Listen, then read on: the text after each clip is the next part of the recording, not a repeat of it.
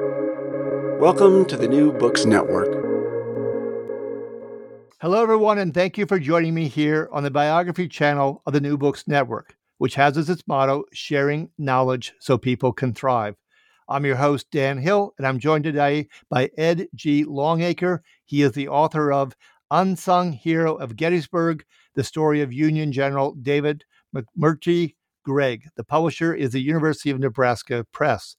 Ed is a retired historian for the U.S. Department of Defense and the award-winning author of numerous books on the Civil War, including books on sharpshooters as well as the Battle of Bull Run.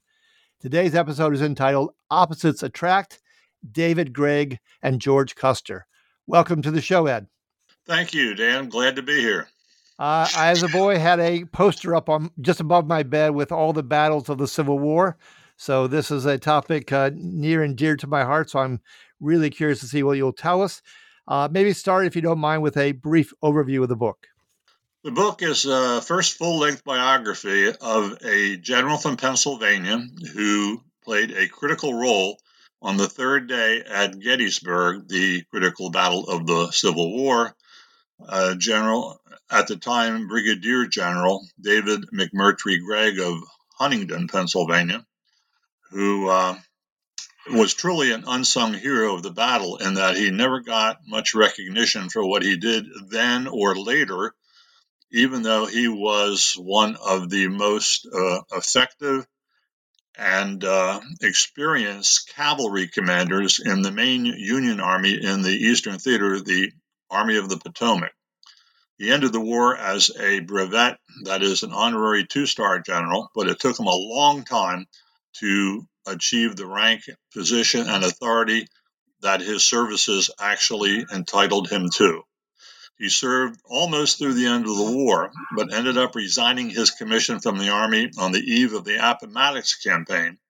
And because he was not available in the climactic campaign of the war, another reason he was probably cost the notoriety, the attention that he should have gotten both then and in later years.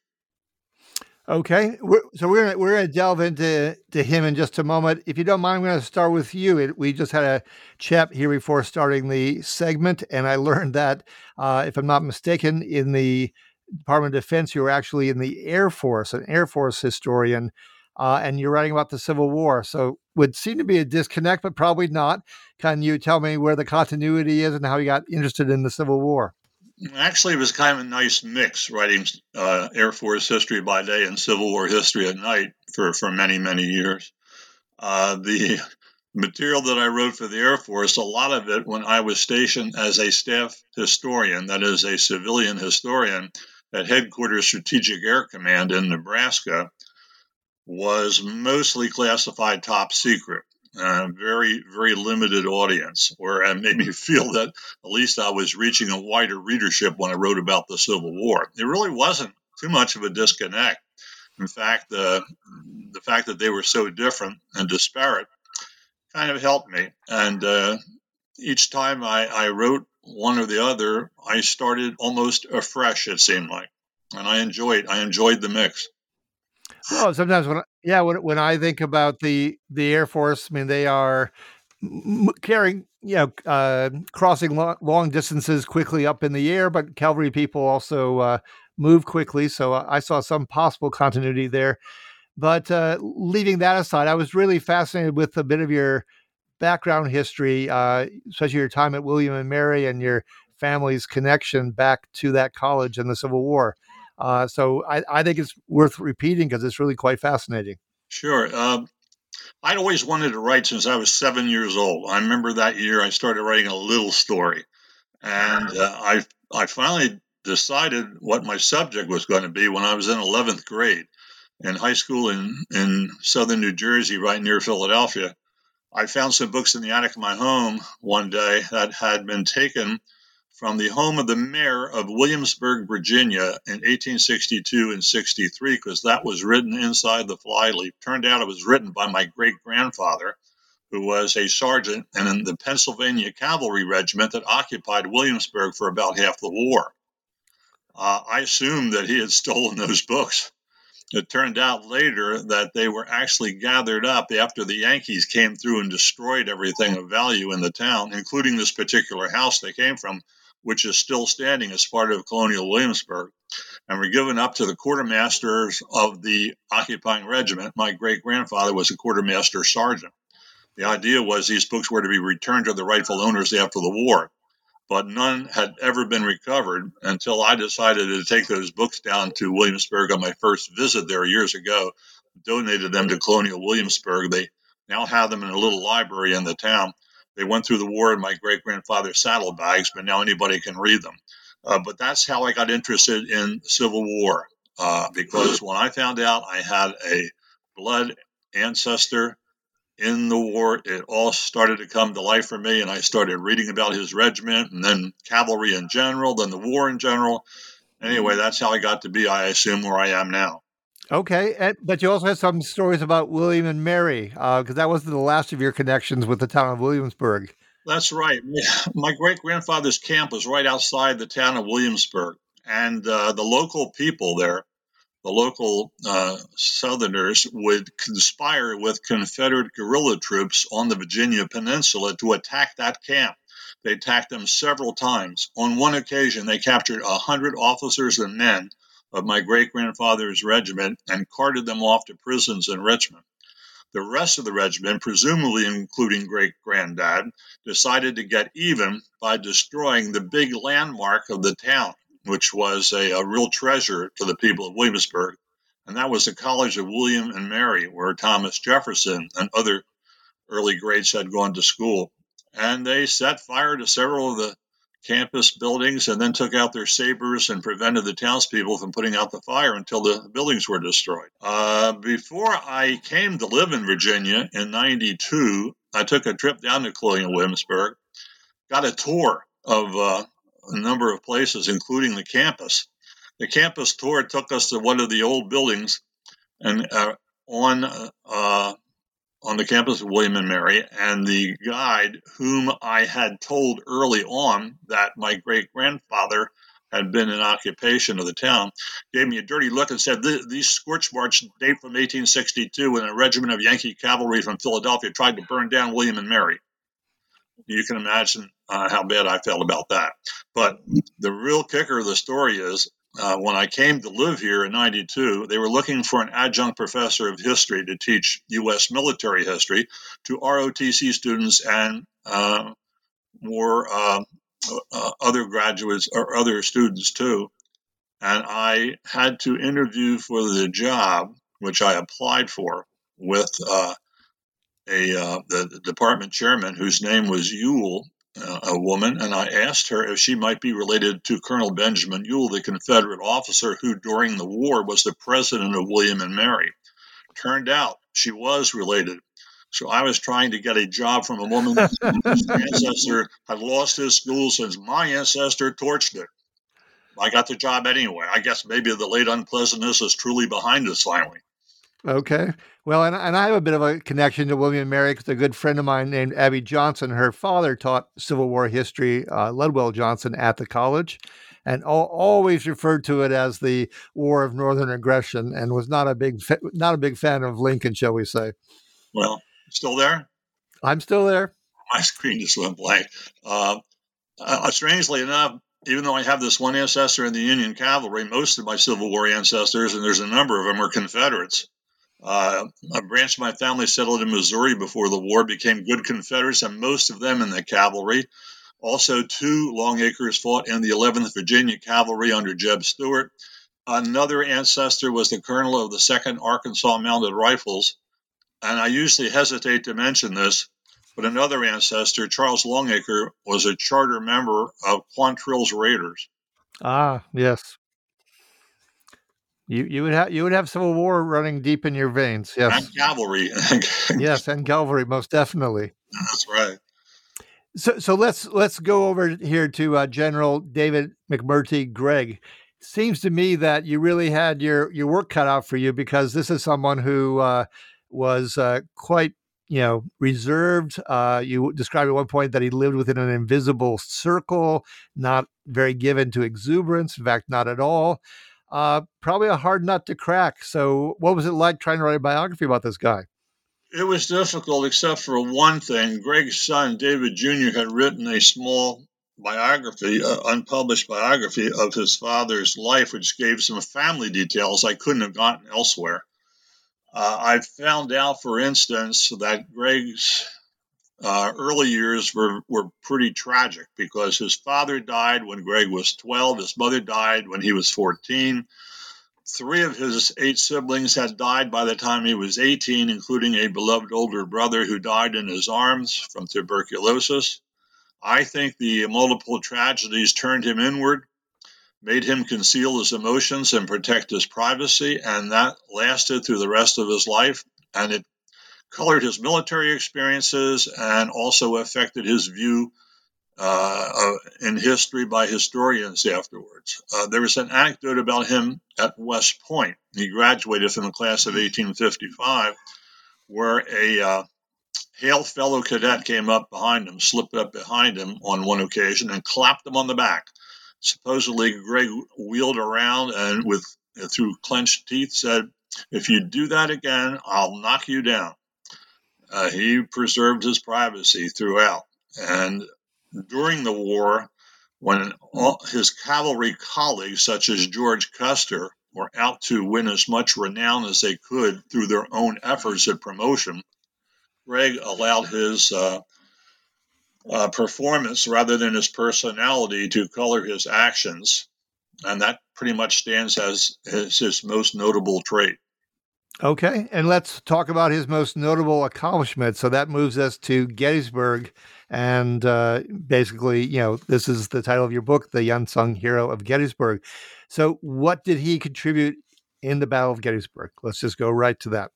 He got to the battlefield with his division of about 2,400 men on the second day of the battle, and his men fought Confederate infantry, and at one point prevented an entire brigade of Virginia troops from taking part in a critical battle on Culp's Hill, which fell just short of success, perhaps through Gregg's efforts. But on the third day was when he shone, because that was a day when General Jeb Stuart was leading about 4,000 Confederate cavalry toward the right flank and rear of the Army of the Potomac, 3.5 miles away from the main battlefield. As most people who know anything about Gettysburg know, in midday on July the 3rd, the front part of the Union line was attacked by General George Pickett in what was known as Pickett's Charge. Even though there has not been established a close connection, it's long been thought that Stuart's job was to attack from the rear at the same time as Pickett struck from the front, to cause confusion in the Union ranks and prevent an effective defense of the Union position on Cemetery Ridge. Gregg had his troops reduced because one of his 3 brigades had been sent to the far Union rear to guard communications. 2 of the regiments of one of his remaining brigades were detached from him and sent elsewhere in the battle. And for a part of the day, his 3rd brigade wasn't on the field at all. So he was down to a skeleton force, basically, facing maybe 3 times as many Confederate cavalry coming in from the rear. He knew he had to stop Stuart from striking the Union line. And the only way he was able to do this was he was able to commandeer from another division commander a brigade of Michigan cavalry, 4 regiments under just promoted Brigadier General George Armstrong Custer. Custer's men, added to Gregg's, gave him still fewer troops than Stuart had, but just enough to hold Stuart back in several hours of fighting.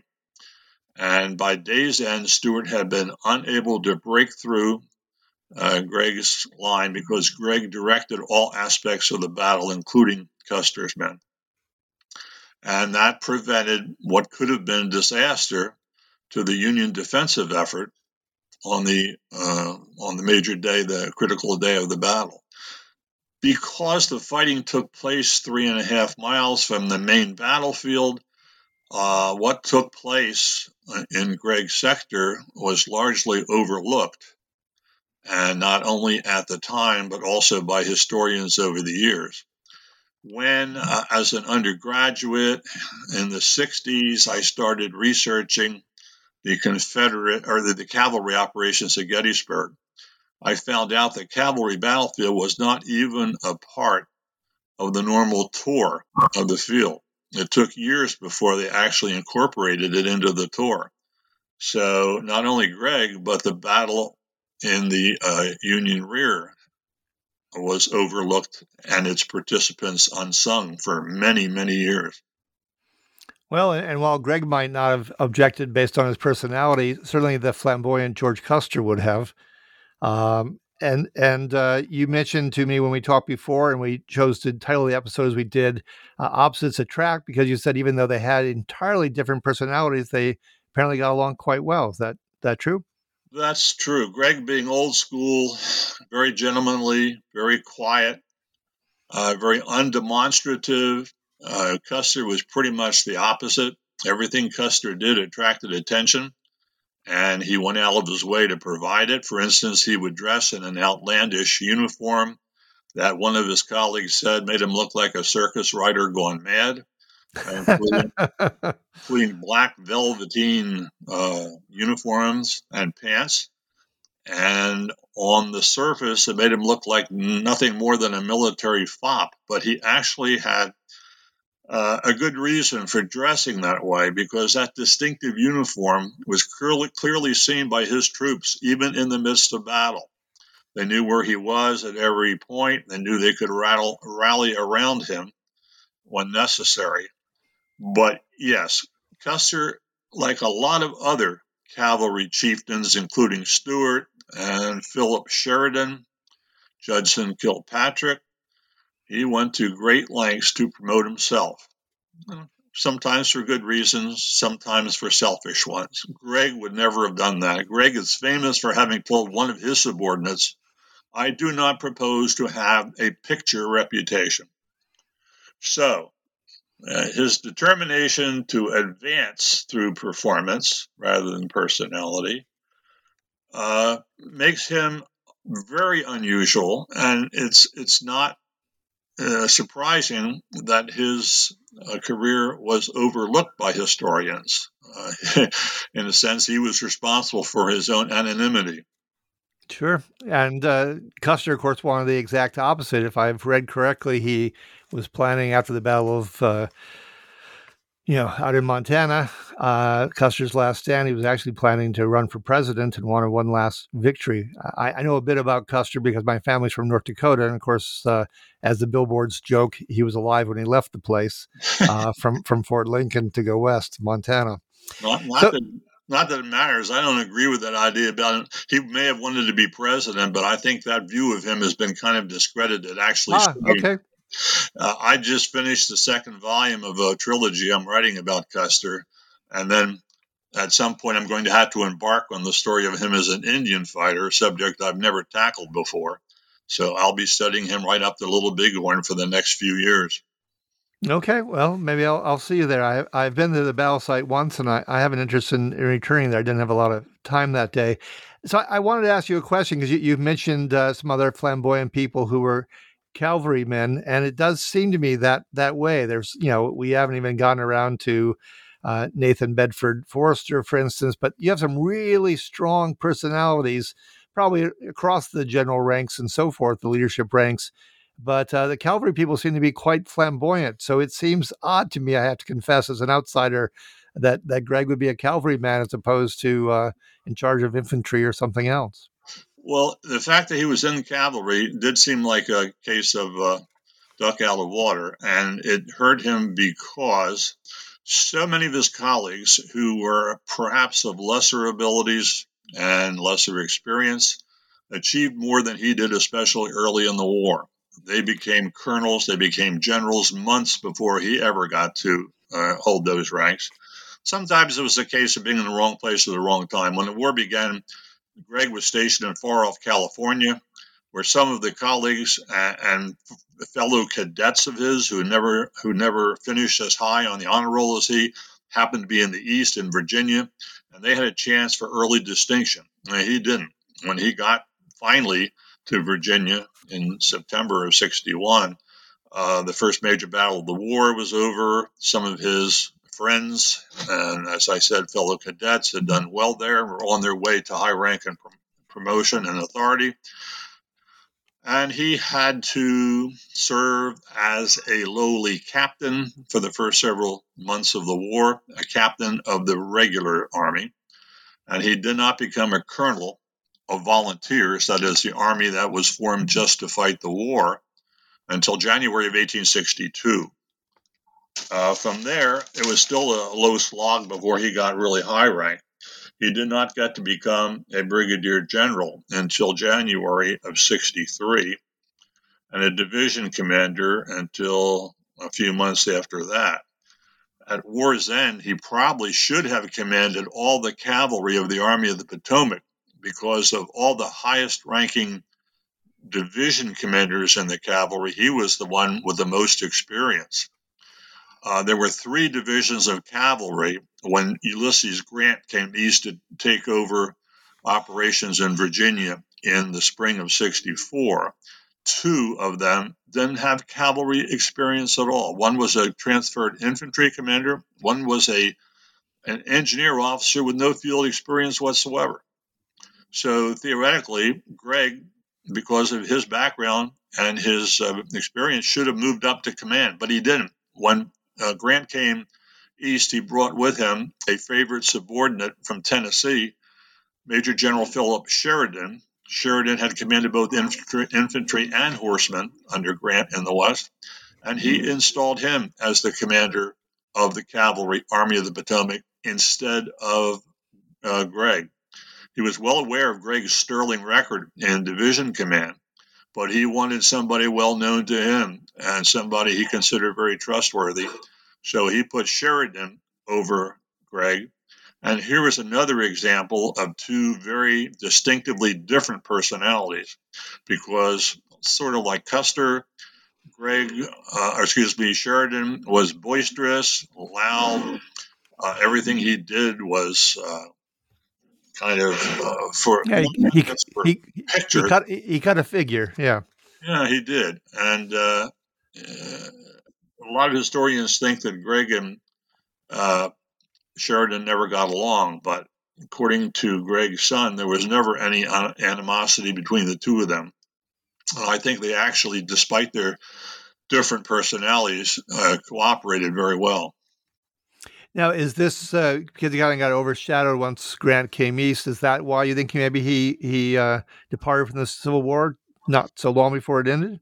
Well, there's a lot of possible reasons why, because Gregg never explained himself except to say that he needed to go home because of family affairs, probably financial affairs, because I think his family was in financial straits during the war. He had used the same reason for taking leave on 3 or 4 other occasions earlier in the war. So it makes some sense, but most historians don't believe that was the reason. There are a couple of possibilities. One was that he was overheard talking to one of his subordinates a few weeks before he resigned his commission, that he had lost his nerve, that he couldn't take it anymore. Although he had been so obviously brave and courageous on so many battlefields, he had truly impressed his men with his courage. But he claimed that he had come to the end of his tether. And it reminded me of something. I don't know if you've ever seen that World War II movie, 12 O'Clock High, with Gregory Peck. Yes, I have. Not recently, but yes, I have. Well, Peck plays a hard-bitten and steel-nerved brigadier general, group commander in the U.S. Army Air Forces, who always accompanies his men on every bombing mission. But at one point, he can't force himself physically to get up into the cockpit of his B-17. He has reached the end of his endurance, his physical strength, even though he's a brave man. And I thought maybe that was what happened to Gregg, but I rejected the idea for different reasons. And I came up with another possible reason. 2 months before he resigned, he was involved in an expedition with both infantry and cavalry from Petersburg, where the Army of the Potomac had been besieging Lee's army, on an expedition from Petersburg south toward the North Carolina line. This was in, as I said, December, very bad weather. And for the first time in the war, Gregg experienced the effects of military atrocities. He found several Union soldiers who had straggled and been captured, killed, and mutilated. He also learned that some Union infantry had taken revenge by capturing local Southern civilians and shooting and hanging some of them. And as an old school type, a gentlemanly type, I wonder if he was not sure he could finish out a war like that and still maintain his sense of honor and self-respect.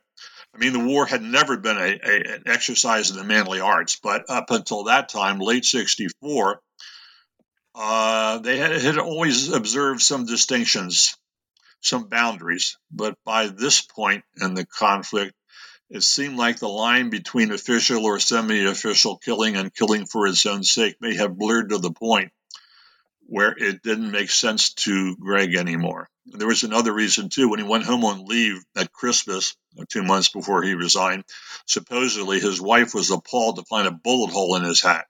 Sure. She'd been trying to get him to take a desk job rather than a field command early in the war, so I'm sure that had something to do with it, too. No, that all makes sense.